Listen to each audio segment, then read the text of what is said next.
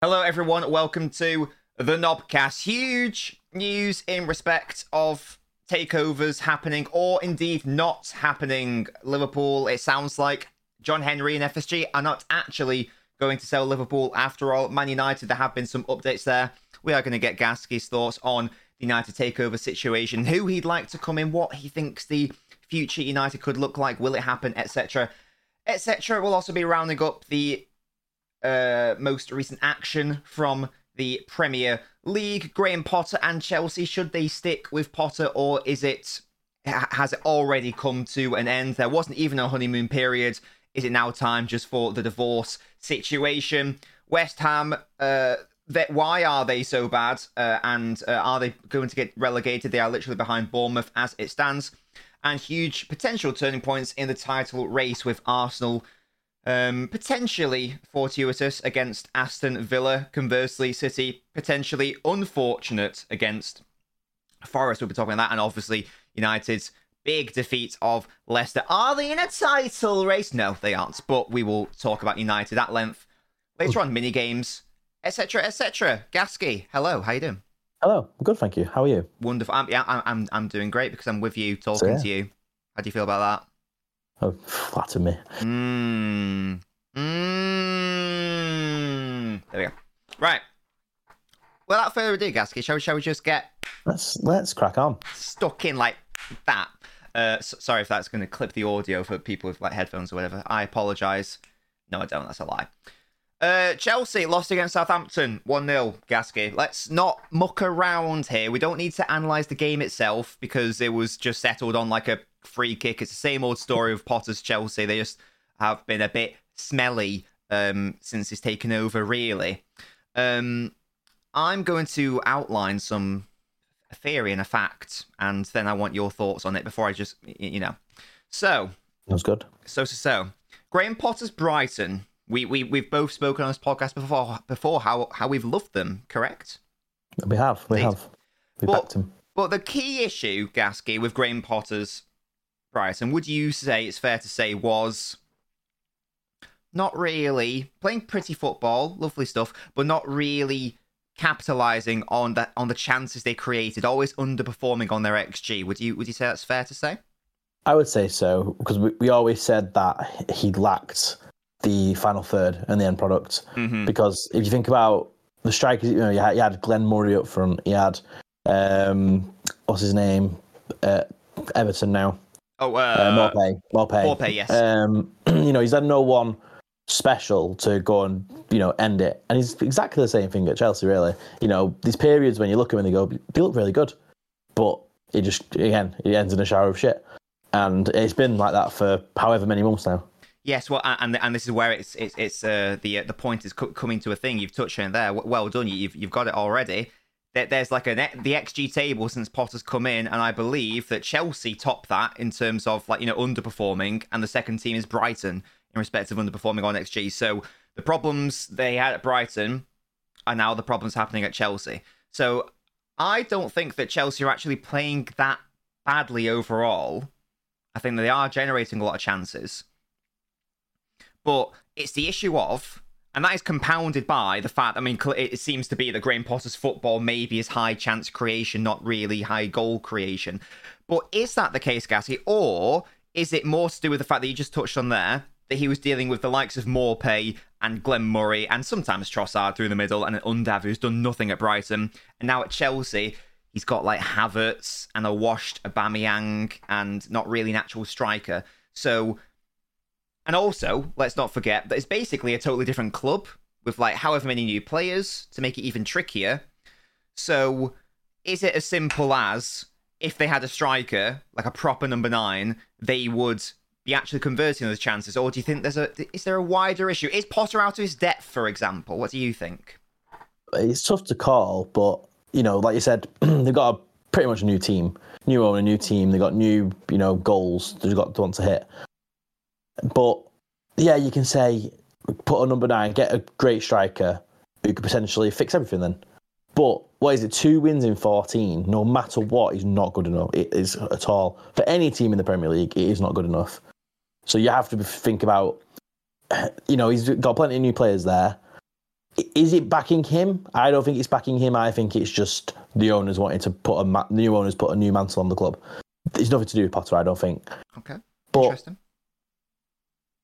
Yeah, where do you draw the line? Because it's Chelsea. At some point, you've got to be like, look, I'm not going to let you see the end of the season and go, we'll give you a striker. They're going to be like, no, we've got plenty here. Go and do some. We want someone who can do something with it. So it's a tough one, really, because I like how Brighton played and I like Potter, but I think that you just have to cut the losses really and be like, look, we'll get someone else. But then it's also who's available. So it's one of those situations again. Who'd you bring in? Because Tuchel, I think he's available. Well, pretty much the guy they sacked is the only one that's available. So you're not going to be able to pry anyone away from another team, big team, type of manager that Chelsea will want right now at this stage of the season. So odds are you getting top four very, very slim. You're not in any competitions. So maybe you just see it out to the summer, see where you finish, then see what's going to happen.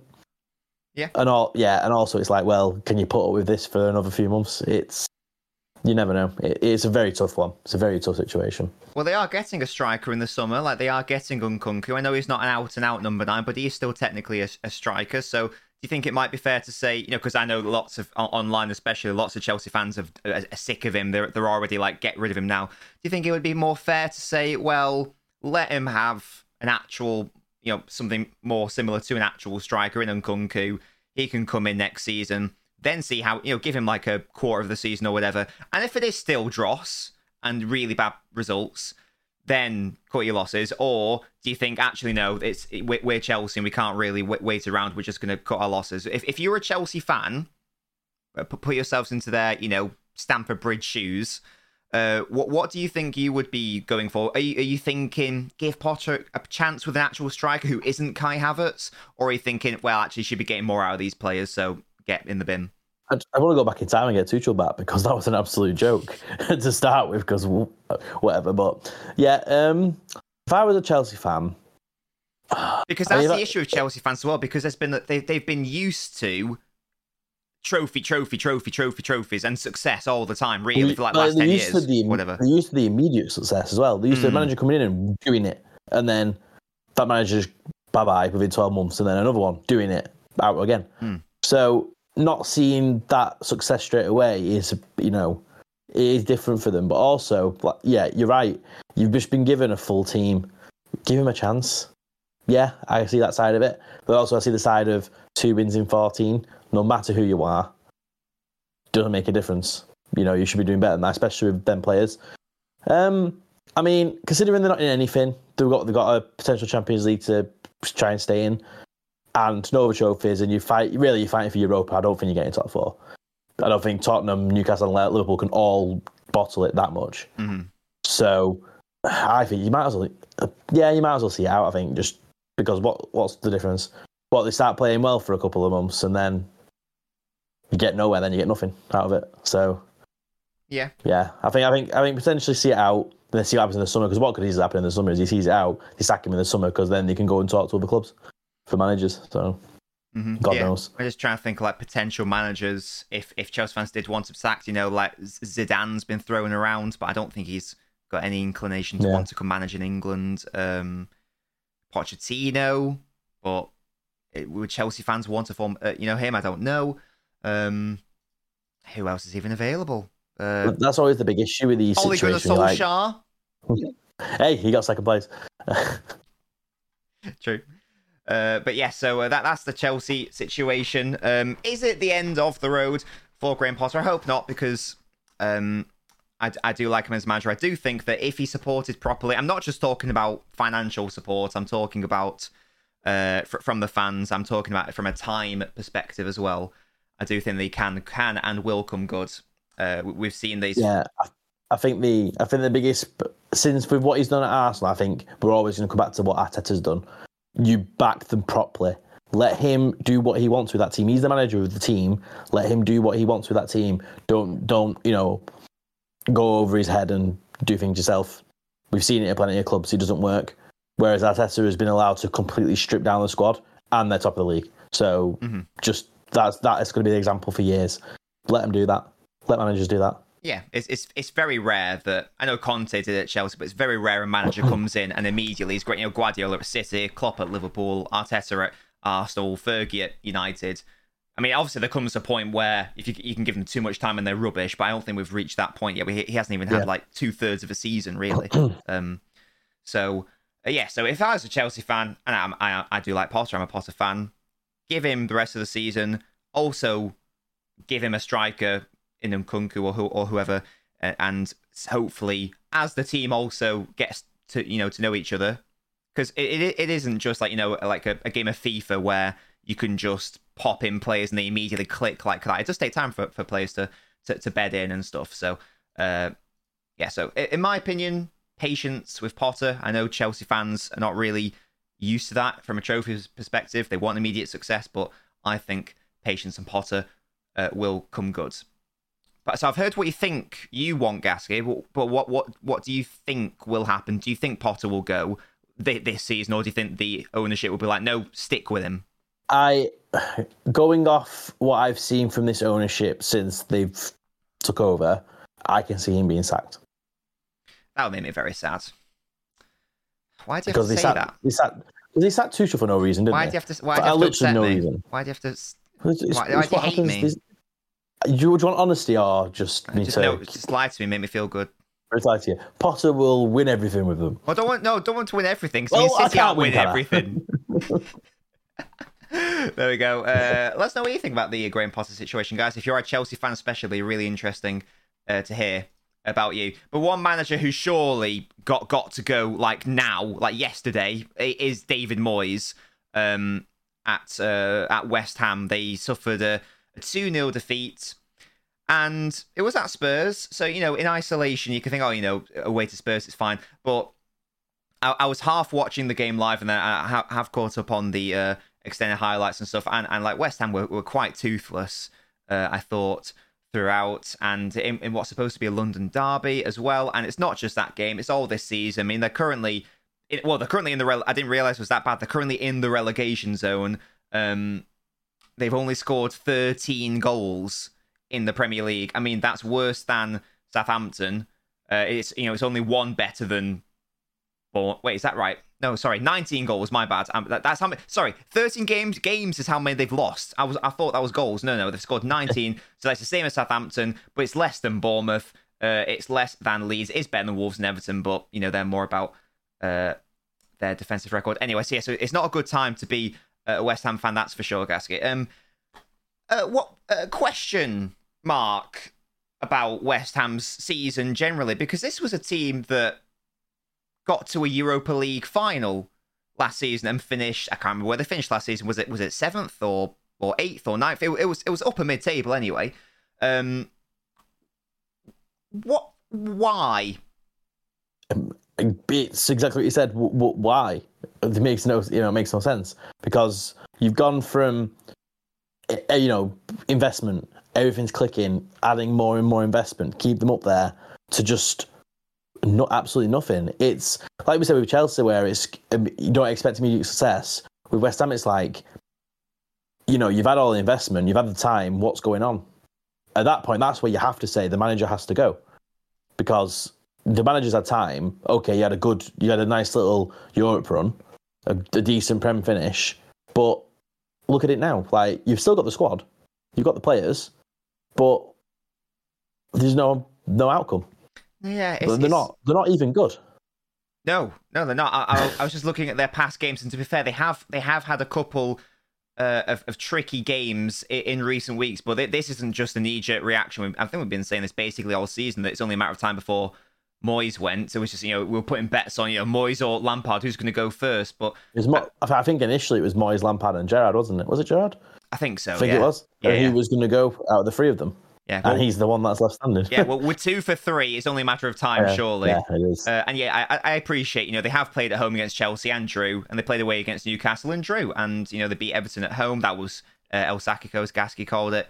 But like losing at home against Brentford 2-0, and then losing against Wolves, and then not beating Fulham, and losing at home 2-0 against Leicester. Just having a look at some of these really bad results and performances for them. It's only a matter of time for David Moyes, and I don't really know why the trigger hasn't been pulled sooner, to be honest. Just having a look at what their next fixtures are. It's not really getting that much easier. You know, they've got a game against Forest, who are relegation rivals, away to Brighton, we've spoken about how good they are, away against City, and you might think, the likes of home against Southampton, that's an easy one. No, because they're in the relegation zone as well. So there's almost like there's no easy games for West Ham. Sorry, so it's not looking good.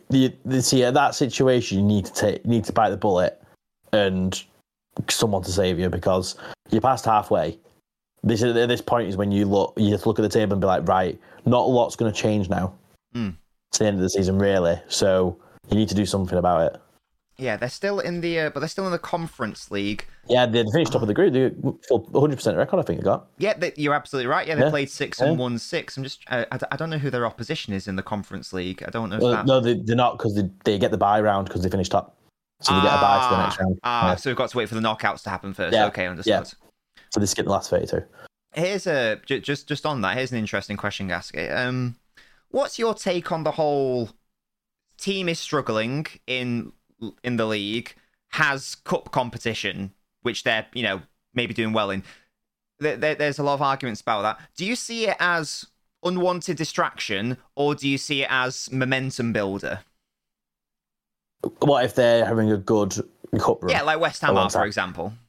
I would say it depends on the size of the team. The size of West Ham, you should not even be talking about a relegation battle. So the cup should not even be a worry. You should want to be in that league. Whereas, for example, Forest getting to the League Cup semi-final, I think that's good for them, because Forest, when you're just been promoted, you're not really expected to stay in. I think that's just the rule is, you've been a promoted team, or you're going to be one of the first people who are going to predict your relegation. Mm-hmm. So having a nice cup run is good. It's really good to have. But as a team the size of West Ham, you should be having cup runs alongside a decent league season. Newcastle, for example, who were overachieving. Yeah. And, and Brighton knocking out Liverpool, and I think they knocked someone else out, didn't they, as well? That type of, that's what you want. That's the kind of position you want to be in when you're the size of West Ham. So I think it'll get to a point when they could be fighting for this to stay in the league, and then they could potentially be in the semi-finals of the Conference League. And it's like, we've got 2 leg games here away in Europe, and we're fighting for relegation. So it opens a can of worms. Like, what situation? Who do I play? I need to beat this relegation rival, but then do we want to go through in the cup? It's it's a very difficult situation. We might end up seeing a Wigan in a 2013 situation where they won the FA Cup but still got relegated. I don't know. But that is West Ham. Not looking good for them, but I think the sooner Moyes is out, the better, to be honest. And also, the sooner Declan Rice leaves West Ham, the better for England's sake, because he's not doing anything at West Ham. I think he's regressing, if anything. Him leaving West Ham will improve his offensive capabilities as well. Definitely, a bigger team, and he will make a 10 times better player. Yeah, 100%. Quickly, just before we move on from West Ham, Gasky, Declan Rice, because let's be honest, he's probably going to leave this summer. Where? It's a tough one. Oh, I'm just going to say a team. Because I was Chelsea. Well, I was thinking Chelsea, but then they brought Enzo Hernandez in. Fernandez. You think Rice and Fernandez? Is it Fernandez? Yeah. Fernandez. Yeah. Okay. Sorry, go on. I think Chelsea, Rice and Fernandez midfield. I think, yeah. Interesting. Tough to call. Interesting. Another interesting result. We'll talk about these at the same time. Arsenal beating Aston Villa and City dropping points in the title race. Only a week after City putting such a really good performance against Arsenal, beating them at the Emirates. So the gap has widened to 5 points. I was going to quickly talk about that. I don't think there's any point in analysing the City game, because I watched all of it and it's the most dominant display I've seen from City this season, and I'm putting that up with the 6-0 against Forest earlier in the season, at the Etihad. Yeah. Well, I watched the highlights of that, and the highlights were literally City and then Forest goal. Yeah, that is literally the highlights. They had one shot on target, and when I rewatched the goal a few times, I thought, what is that defending in the far side? He just walks through them. Mm-hmm. It's just, it makes no sense. It was weird. Yeah, it is terrible defending, but City should have been 5-0 up by that point. It should have been. So I'm not going to blame the defence, to be honest. For me, like, how many times has Haaland missed a sitter, for example? So I've never seen a player who can score so many goals and miss so many sitters as well. Like he could easily be at 40 goals this season if you were to all of his goals that were above 0.7 expected goals, which he's probably got. However many of them he's missed, probably easily 5 to 6. Yeah, crazy. And even like Foden played really well, but there was a moment where he was through and he could have either had a shot or just squared it to Haaland for a tap in, and he did neither, and then he fell over trying to pass it to him, and then Laporte should have scored, and then De Bruyne should have done better with his long shots. Yes, Forest weren't exceptional. It was just City were just bad in the finishing, but I thought the display and the performance was really good from City, and to be honest, I'm convinced that if City played like that from now until the end of the season, I think they win the title because it was really good. Yeah. It was just you could simulate that game like another 100 times, and like 99 times City win. That was the one time they don't win. Yeah, it is. It's like that. It's like I said, it's one of those games that every season a single team has it where you dominate and get nothing out of it. Yeah, I think it was like 5 big chances City had and they missed all of them. For example, there's nothing to really analyze. It was just performance was really good. Finishing was just bad, and it's one of those days. So as a City fan, it's annoying given the context of the title race, but in isolation, it's not actually too much of an issue. Just more annoying than anything else. And then Arsenal beating Villa 4-2. Again, I feel like it's maybe a flattering scoreline. Obviously, the 4th goal was just because Villa put the goalkeeper at the goal kick. And then the 3rd goal was like a comical own goal by the goalkeeper. I thought maybe 2-2 could have been a fairer reflection of the scoreline, but it's not really relevant. Ngaski, you feel like this could be a sort of huge mental turning point, given before this game, it was 4 games in all competitions Arsenal had failed to win him. Yeah, it's a tough one because you can look at it from 2 ways. You can look at it as Arsenal coming from behind, mentality to come from behind, the turning point that they need to push on, potentially get the title. Or do you look at it from the point of view that they've gone behind again? They're conceding goals. They've gone behind, they've equalised, but Villa will come back at them. These are the games that you could lose the title in, but they won it, and that's how you can look at it that way. But also, they're going to, the top of the league, they're going to win games. They're going to win games like this. But, they conceded too. They're conceding goals now. There's something that's potentially changed over the last few weeks that they're struggling with. And it's hard to put your finger on. So the next few weeks are going to be interesting because, again, it could be a situation where they can build a gap, or it could be that they do just fluctuate. They draw a game, they win a game, they lose a game, and that could be that. It'll be interesting to see. One or the other is going to happen. They're going to go on a good run, or you're going to see them just kind of, win, draw. Mm-hmm. Absolutely. And I'm just going to bring up a stat that I think you sent me. So it was points dropped by Arsenal in their first 19 games of the season at 7. Points dropped by Arsenal this is before the Villa game. Points dropped by Arsenal in their last 3 games, 8. So there is definitely a difference in terms of Arsenal's performances in this half of the season. I don't think beating Villa is unexpected, but for me, I think that it was probably the manner in which it took place, which might galvanise the team, from a mental perspective. Come from behind twice. Exactly. To push on for the win. Yeah. Mm-hmm, yeah. It could be a title defining match. From a City perspective, I hope that isn't the case. But yeah, so it's now a 5-point gap. There is still a game out the Etihad. There is still hope. Well, it's a 2-point gap, isn't it? They've just not got the game. Yeah, but I'm giving them their game in hand. I think the game in hands against Everton at Emirates as well. Yeah, so I'm assuming. Maybe I shouldn't assume, but I'm going to assume they will win their game in hand. Yeah. So. Yeah. But still an interesting title race. And speaking of title races, Gasky, we come to Manchester United, who sniffing about. They're sniffing about. They're not going away. Yeah. I do keep getting asked the question though: are United in a title race? For me, they aren't. It's no disrespect to United, but I think it's. You can disagree with me if you want. I think it's fair to say there are 2 teams in this league so far which are who are in the race. And you can tell by watching the games. Like, for example, United. I mean, I know United blew away Leicester, but generally speaking, that they haven't been like dominating displays by United over the course of the whole season. Whereas I feel like when Arsenal and City win a game, it is. Do you think that's a fair thing to say, or am I underselling United? That is fair, because I just feel like you got City and Arsenal are the two teams to beat. They're the two that are up there, the title winners.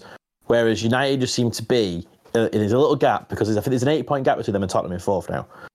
So you pretty much nearly guarantee top four there, but not quite enough to push on for the title race. I mean, they're in every competition still. So many games to play. I just don't think they've got what it takes. You've got to catch up to them, because they're not going to drop loads of points. But I can see United losing games. Like this game against Leicester is a tale of two halves. The first half, Leicester could easily have been 3-0 up if it weren't for De Gea, really. And second half is how I think Ten Hag wants them to play, because they destroyed them. They absolutely dominated them in that second half. They couldn't get out of the half. Sancho was cooking. He was incredible. And Rashford just can't be stopped at the moment, And these pieces that are coming together now, and this is why you give managers time. The pieces are fitting. A few more pieces to potentially fit there, and you got a potential title winning team. But right now, I think let's just keep pushing. Enjoy it. Keep pushing. Yeah, enjoy it. See what happens. You never know. The crazy things have happened in football. Yep. You never know. You could come back in 4 weeks and United are joint with City 3 points behind Arsenal, or above Arsenal and 3 points behind City. You don't know. So we'll have to see what happens. Yeah, I just want to ask a question about Rashford. We talked about him in like his last podcast as well. He's sort of I feel like in the last, you'll know more than me, but I feel like in the last few games he's been sometimes on the left, sometimes on the right, but he's also been like thrown in at striker as well, like with Weghorst behind him. Yeah. Sort of like shifting between the left and striker. Where do you think and where do you want Rashford's long-term position to be? Because originally, I think he was, when he first burst onto the scene, he was being touted as a striker, a centre forward, and then he didn't, and then it was sort of like accepted that he didn't really have that finisher's instinct. Like he missed too many 1v1s, so he was popped to the wing and he performed better there. But now he's in a mental run of goal scoring form. So is he good enough finishing wise to be a striker, do you think? And where do you want him to be long term? It's a really weird one, because I'm not saying he's better than him. This is a comparison to the type of player, but he's very similar to Mbappe, because Mbappe plays left wing and striker. And I think it depends on how the game's going, because the first half he played at number 9. Played down the middle, and Weghorst played in his weird Joelinton role of what was it, like a 6, 8, and a 10, whatever he were to, just for pressing. And Weghorst annoys me that he can't put the ball in the bloody net, but the way he presses opens the gaps, and that's obvious. In the first half, it didn't kind of work, and you could tell Rashford was getting frustrated. You weren't getting any service whatsoever, apart from the one chance that you're given on a play, and he put it in the goal. Perfect. It's come the second half. Sancho comes on down the middle, Weghorst up top, and Rashford out wide. And Rashford, at left wing, I think is immense. On left wing. And then, I know you're saying like up front potentially, but I think he's better running at defenders from the wing, from the left, with a number 9, a good number 9 up front. I think that's the future for him. I don't think number 9, because he isolates himself. He just stands about. Whereas on the wing, he's much better, I think. So, wing. Yeah, I think left wing.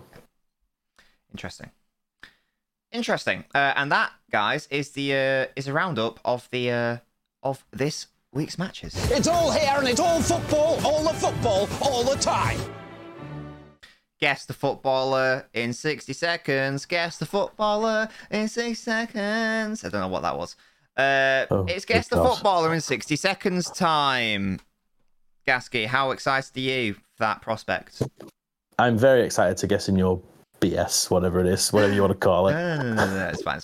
Would you like to go first, or shall I? You can guess mine first. Okay, right. Let me just make... I always forget which button it is. Okay, that's the button. Excellent stuff.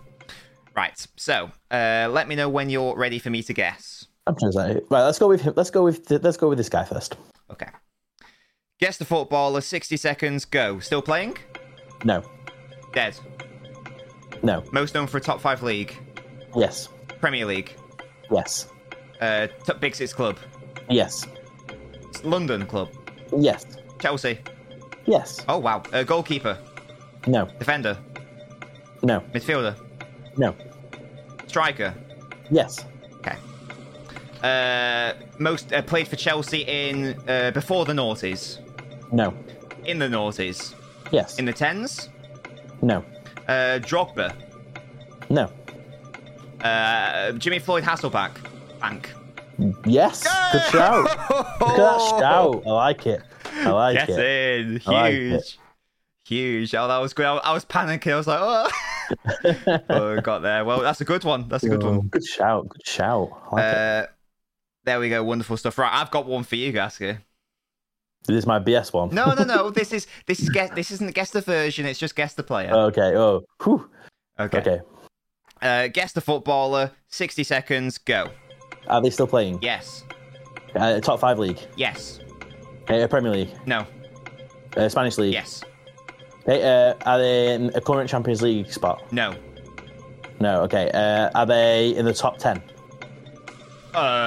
They are. That's a stupid question. Are they Spanish? Yes, they are. Okay. Are they a goalkeeper? No. Are they a midfielder? Yes. Okay. Do they play for Sevilla? No. Villarreal? No. Valencia? No. I don't know. They are in the top Spanish half, midfield. by the way. They are in the top half of the They table. are in the top half. Right, okay. Midfielder. Are they at the top of their form? No. Have they always played in Spain? No. Okay. Have they played in the Premier League? Yes. Are they best known for the Premier League? Yes. Top 16. Yes. Darren Silva.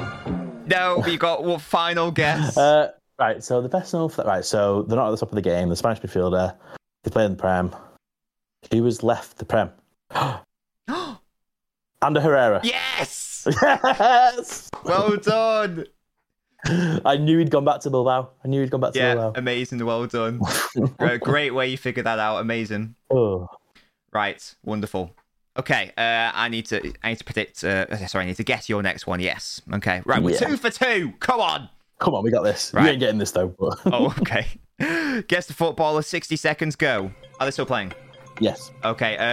Are they at the top of their game? No. Okay. They're washed. Yes. Okay. When they're at their, so these questions now when they're at their prime. Top 5 league. Yes. Premier League. Yes. Top 6 club. No. A team currently in the Premier League. Yes.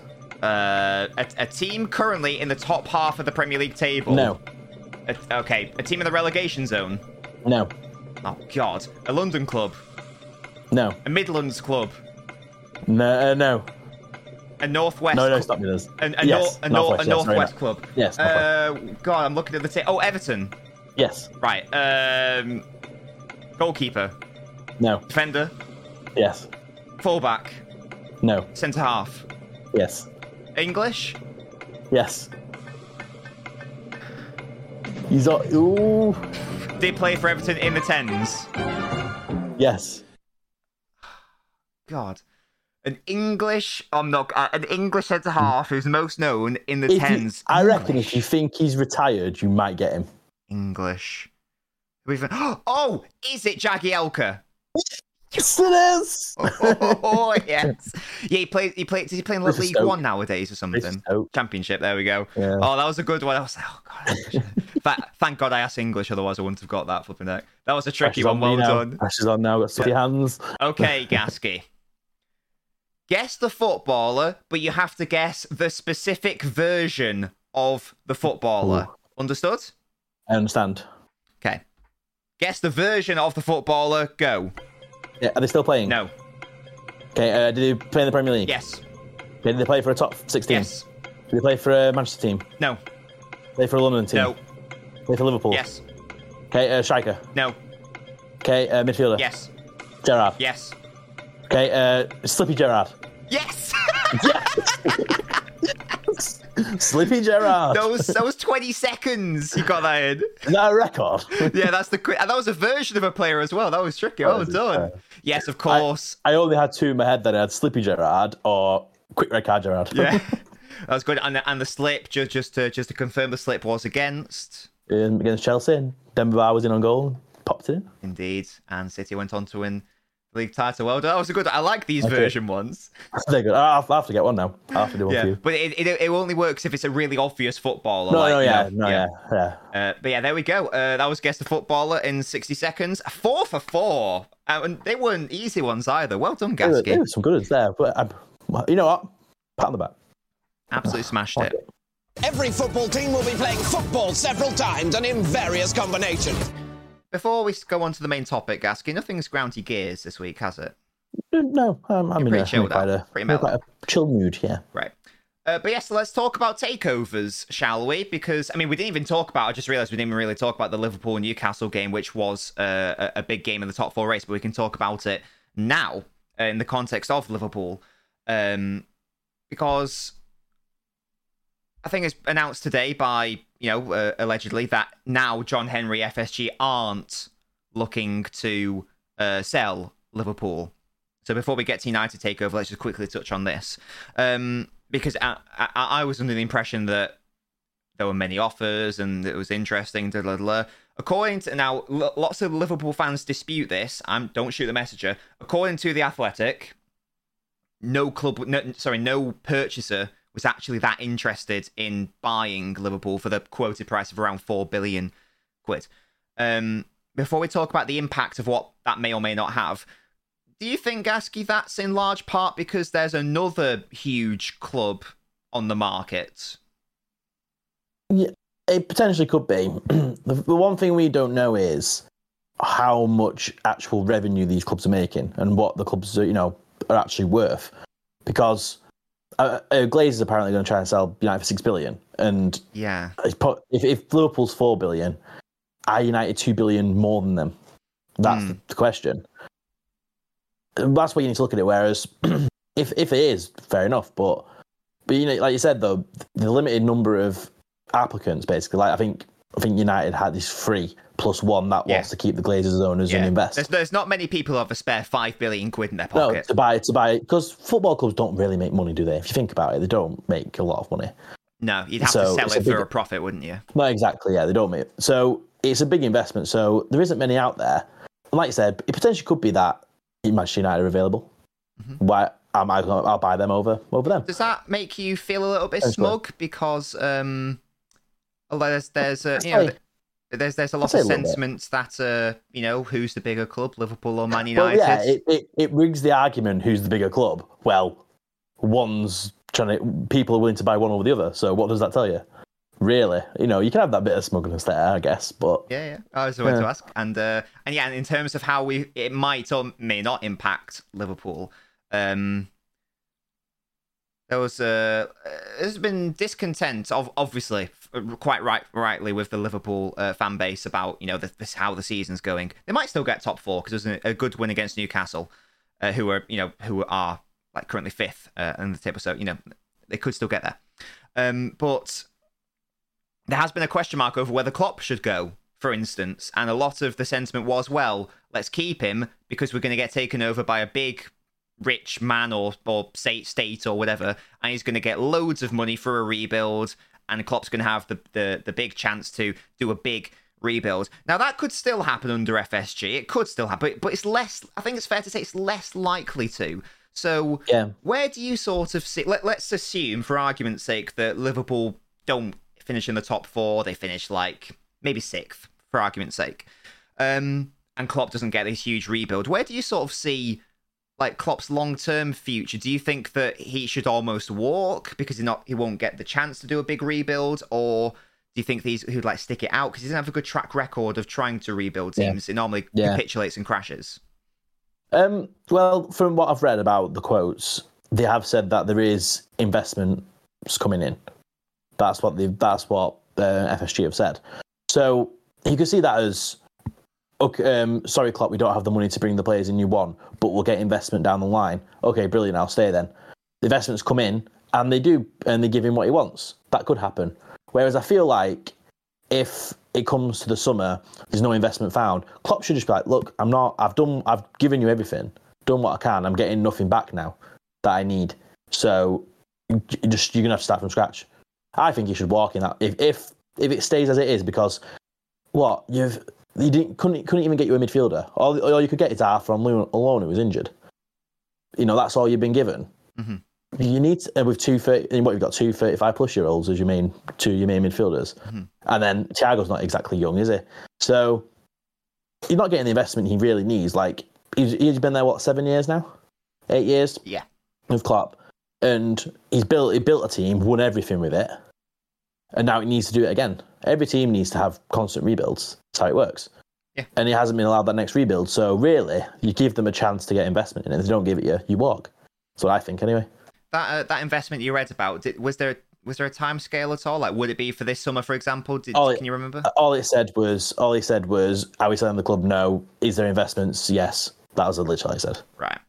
Because that'll be interesting, I guess. Because yeah, I mean, I'm just thinking about one player who's been heavily linked with Liverpool, Jude Bellingham. But if Liverpool don't get Champions League, and then also if that big investment isn't coming this summer, because Bellingham's I think he's gonna quite comfortably break the British transfer record. Yeah. Does that lessen the chances of him coming? Does that mean the likes of Real Madrid or Chelsea or City could potentially go for him instead? You would think any investment coming into Liverpool will know the state of the team, and they'll be like, right, here's our investment. Go and get us a marquee signing and get Liverpool into the Champions League. If they don't get Champions League, that is, or whatever. But that's what they need. They need it before the summer, because otherwise you're going to lose your manager. You're going to have an aging squad. You're back to what was it? Not Benitez. It was after Benitez. Roy Hodgson and that era again. Dalglish. Dalglish. You don't know where you are. When you don't know where you're at your team, and you're having to wait until it clicks again. There we go. And so that's our thoughts on the Liverpool takeover. But there's also obviously the United potential takeover, which you've described it as, Gasky. We touched on it last week, but I want to talk about it more in depth here. I want your thoughts on. You don't have to get into the question about morality that's been going around. I just want your thoughts on who would you like purely from a footballing perspective, and let's not get into the politics of it. From a footballing perspective, do you have a preference for owner, and if and when do you think it would happen, and what might that mean for like Ten Hag and signings and title aspirations? Well, for me, when you look at it from a footballing perspective, right? You've got a football club that is owned by people who don't have the money to own them. They're in complete debt. They're taking money out. If you look at the stats, like they're the only only owners to take money out of the club. Don't put any in. So you want owners that are not going to do that. So your first thing is, right, can you get us out of debt? There's one option there that gets you out of the debt. There is also apparently supports United. Wants United back at the top, and will back the manager. So obviously, Qatari owners. If you only talk about football perspective, perfect. Mm-hmm. That's the perfect option. And you look at the other options. I think there's one from America we'll invest basically, and the Blazers stay involved. Another one from America, and then the Sir Jim Ratcliffe one. So from a fan's perspective, we want someone who's going to support the sport the most. And if that's going to be, and so the options are, you've got these Qatari owners who have got lots of money. They'll invest into Old Trafford, into the community, which is apparently what you said you'll do. They'll back the team, and the club won't be in debt. The other ones, okay, the team might not be in debt, but Sir Jim Ratcliffe owns Nice, and Nice fans have said, from what I've read, he just basically feels like he gave up on them. Just kind of left them now. I'm not sure about the other ones though. One of them's the investment one, not a chance. Do not keep them. You want them gone. So that's a no. So it's between them two really. And you can't act like you can't ignore the Twitter experts because they know nothing. I'm just going off what I've read, and really you're gonna have to go for the Qatari ones. The club's been left in an absolute mess in the back end, and you get an owner in who's gonna get the club out of debt and fix it from the top. And if that means Qatari owners, then it is what it is. Mm-hmm. And how do you see that sort of transforming? Do you see it transforming the club first of all? If so, how? And do you think it'll be a sort of, let's say, for example, a billionaire Qatari owner comes in, and now United have no debt and they can spend even more than they haven't spent, etc. Do you see it as like splashing the cash, or do you think it will be like a more measured approach? And how will that impact the squad overall? I think they've got I think they've got the right manager to not have that attitude of, oh, great, go and get me Mbappe then. I don't think Ten Hag's that type of person. I mean, that's why I was like, I need these players that will fit my system. And that's what he wants. And a big example is you look at City, right? They can have players come through their academy and they can sell them for 20 million. Players that you've never heard of. And like the goalkeeper of Southampton, he's not a bad keeper. Never played a game for City, he's selling for 20 million. Whereas United have got these academy players coming through who are not good enough to play for Manchester United. But you feel they haven't got the money to let that player go. So your players like McTominay and Elanga end up playing 50, 60 games for United, even 100.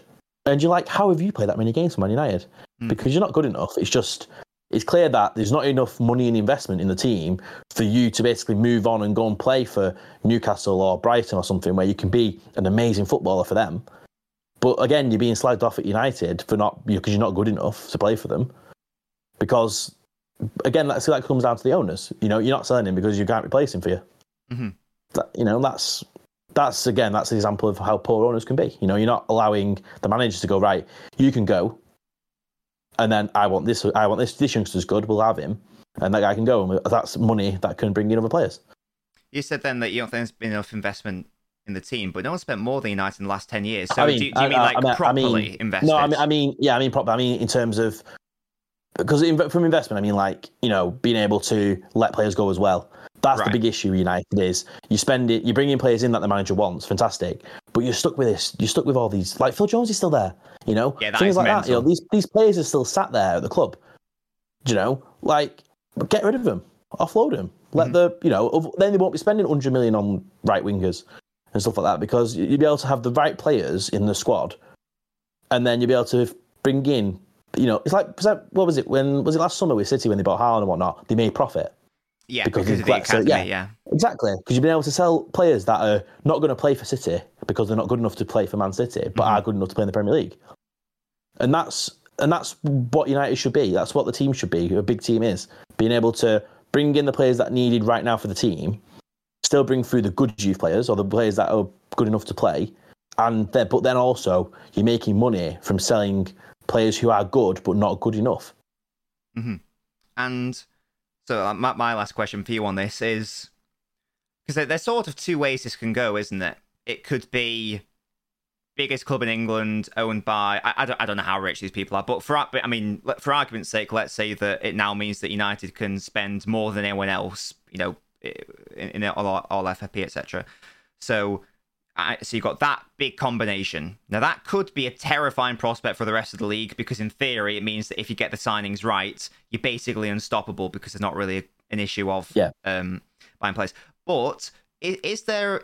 So that's one scenario. Is there any sort of doubt in your mind that it will just be that, or do you maybe look over to like another instance of Qatari state ownership, PSG, where fans are not happy about how their club's being run, and the signings they've made are more about like commercial reasons, you know, like getting Mbappe, Messi, Neymar all on the same team. That was just about vibes and rather than actual football.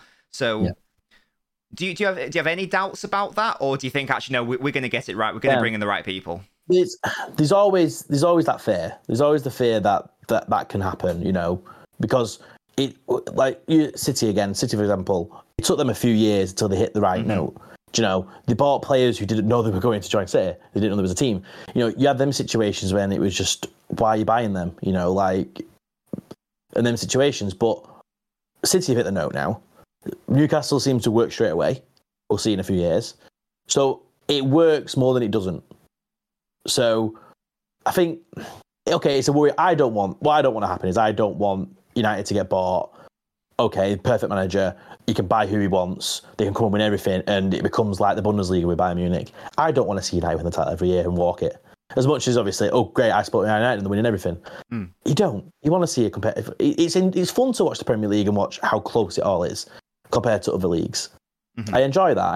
I enjoy being a neutral more than I'm a United fan. I enjoy watching football. So I don't want to see that, but I do want to see. I want to see where I can see progression in the club that I support.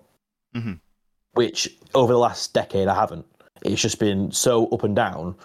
I don't know who's staying or going. Whereas it'd be nice to see, not have to worry about the owners, and not have to hear people moan about the owners, when I can watch football and knowing what United need, knowing that the manager needs it as well, and getting it, rather than not knowing if staying or going.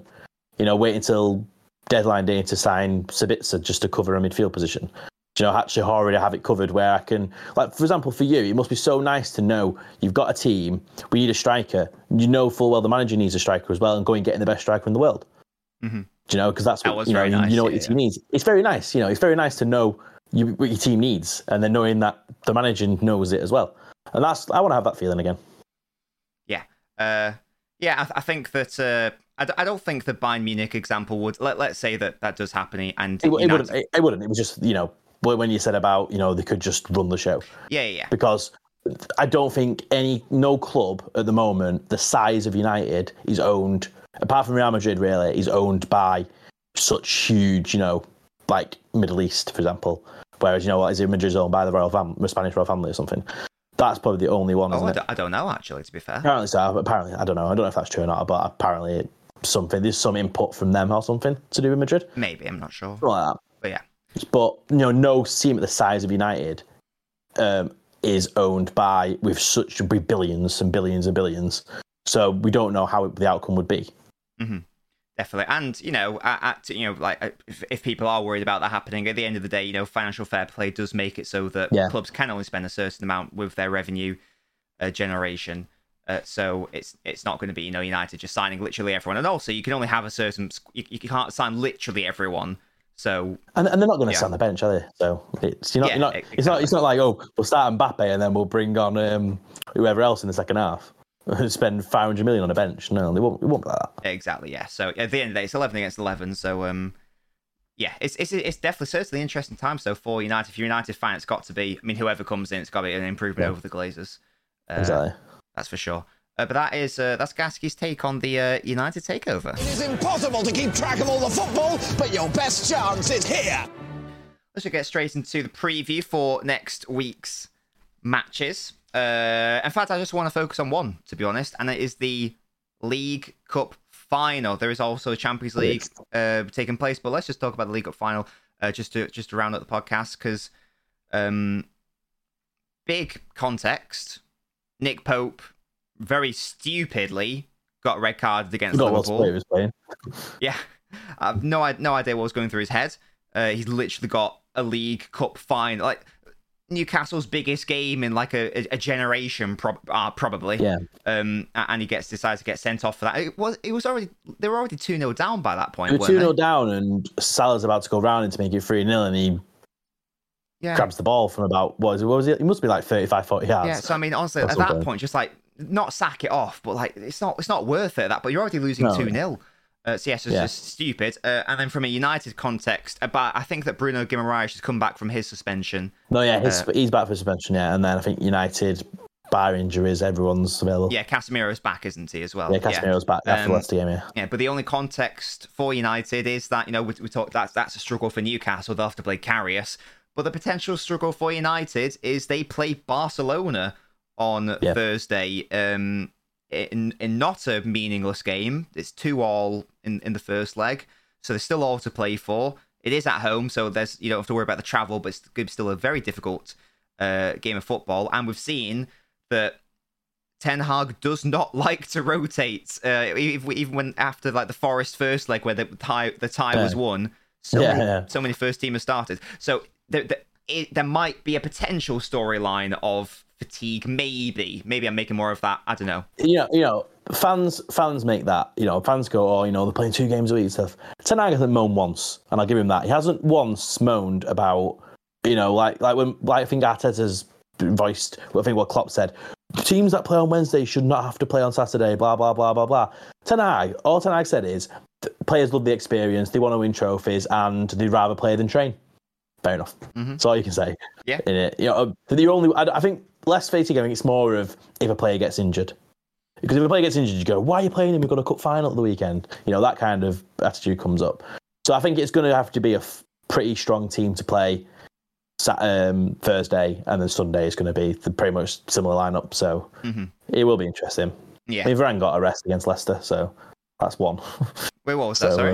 Varane got a rest against Leicester because Lindelof played. Oh, yeah. So Yeah, and just in terms of the match itself, huge. I mean, it's a huge game for both clubs because it is a League Cup final. But I think it's fair to say it's a much bigger game for Newcastle than it is United, because when was the last time Newcastle won a major trophy? 90.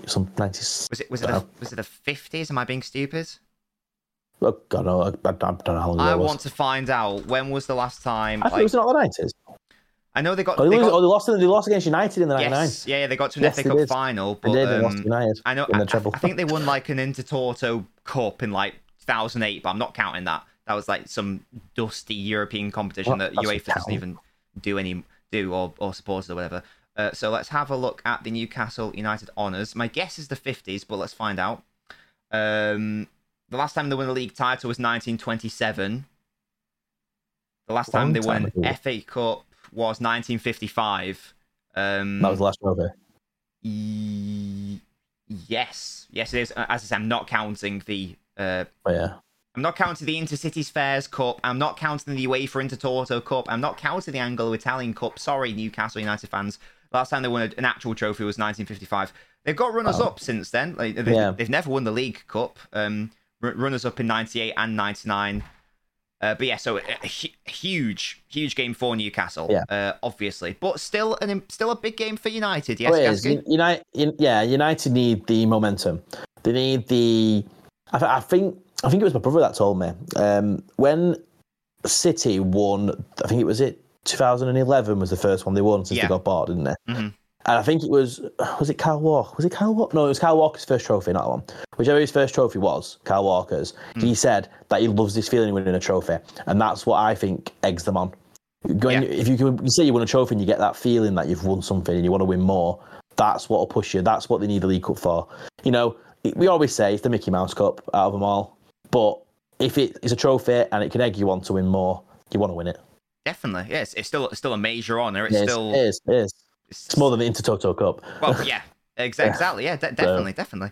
And it sort of gives like a not a justification. It gives a like a verification of like Ten Hag's tenure so far. It verifies it as sort of like a success. It's like because it is like the club's just been an absolute mess for the last few years. He comes in the summer. He literally grabs everyone by the hair and just shake them, sort yourselves out, and win a trophy within 6-7 months. Perfect start. And how do you see the game? That's the context. That's the background. How do you see the game going? We've talked about the context. Newcastle don't have the main goalkeeper. United will be up for it. Hopefully, for your sake, off the back of it should be a Karius masterclass. We know what's coming. Off the back of we know what's happening. An impressive display against Barcelona that could, egg them on even more mentally. Yeah. How do you see the match going on? Are you confident? I'm relatively. I'm 60-40, I would say. I think it's going to be like 2-1 United. I think it'll be a good game. Yeah. Do you think the Pope factor will matter at all, or do you think that's a bit of a red herring? Depends. If Karius drops it in his net, then yes. But I can see him having an absolute masterclass, and everyone's like, "Oh, he is a good keeper." And it's like redemption, whatever. The keepers against United, it's a thing. Well, that there we go. That is that is the Knobcast. No Knobcast or Ball Busters this week. I think I asked the Noblets too late for questions. I apologise for that. And Ball Busters, we're just going to put it on hold just for a moment. I mean, I'll reveal the answers for this week. It was RJ Basmati Entertainment. That was I forgot what it was then. Do you know what? I couldn't remember who it was either. That was I was like, it's Declan Rice, but it's like, no, it's not. It's Reece James because it's Rice Games. Yeah, brilliant. The A was Everybody That You Meet Has an Original Point of View. That was Artur because that was the lyrics to the song on like BBC or CITV, one of them. And then HW, this was a very good one. I think Houdini's trying to hit on me. That was Harry Winks. And I think Jack left a comment with the answers to those. So well done, Jack, who won last week as well. But I say we are going to put it on hold because it's only a couple people taking part now. So I feel like we'll put it on hold for now. And then maybe people more interested in the podcast and that game in the future we can bring it back, and that can be given out as a prize. And maybe I can think of some better prizes as well, rather than just knob coins, to encourage you guys to take part. But Gasky, that's the podcast. You enjoyed yourself? It's been good. It's been good. Beautiful. Always look forward to Mondays for this. Indeed. And next time we meet on this podcast, maybe United will be one trophy better off. Hopefully. Yeah. Hopefully next time I'll be happy and not depressed. Let's hope. Indeed. Really hope you guys have enjoyed the podcast. I've been Nobbins. I've been Gasky. And we'll see you next time. Goodbye, guys.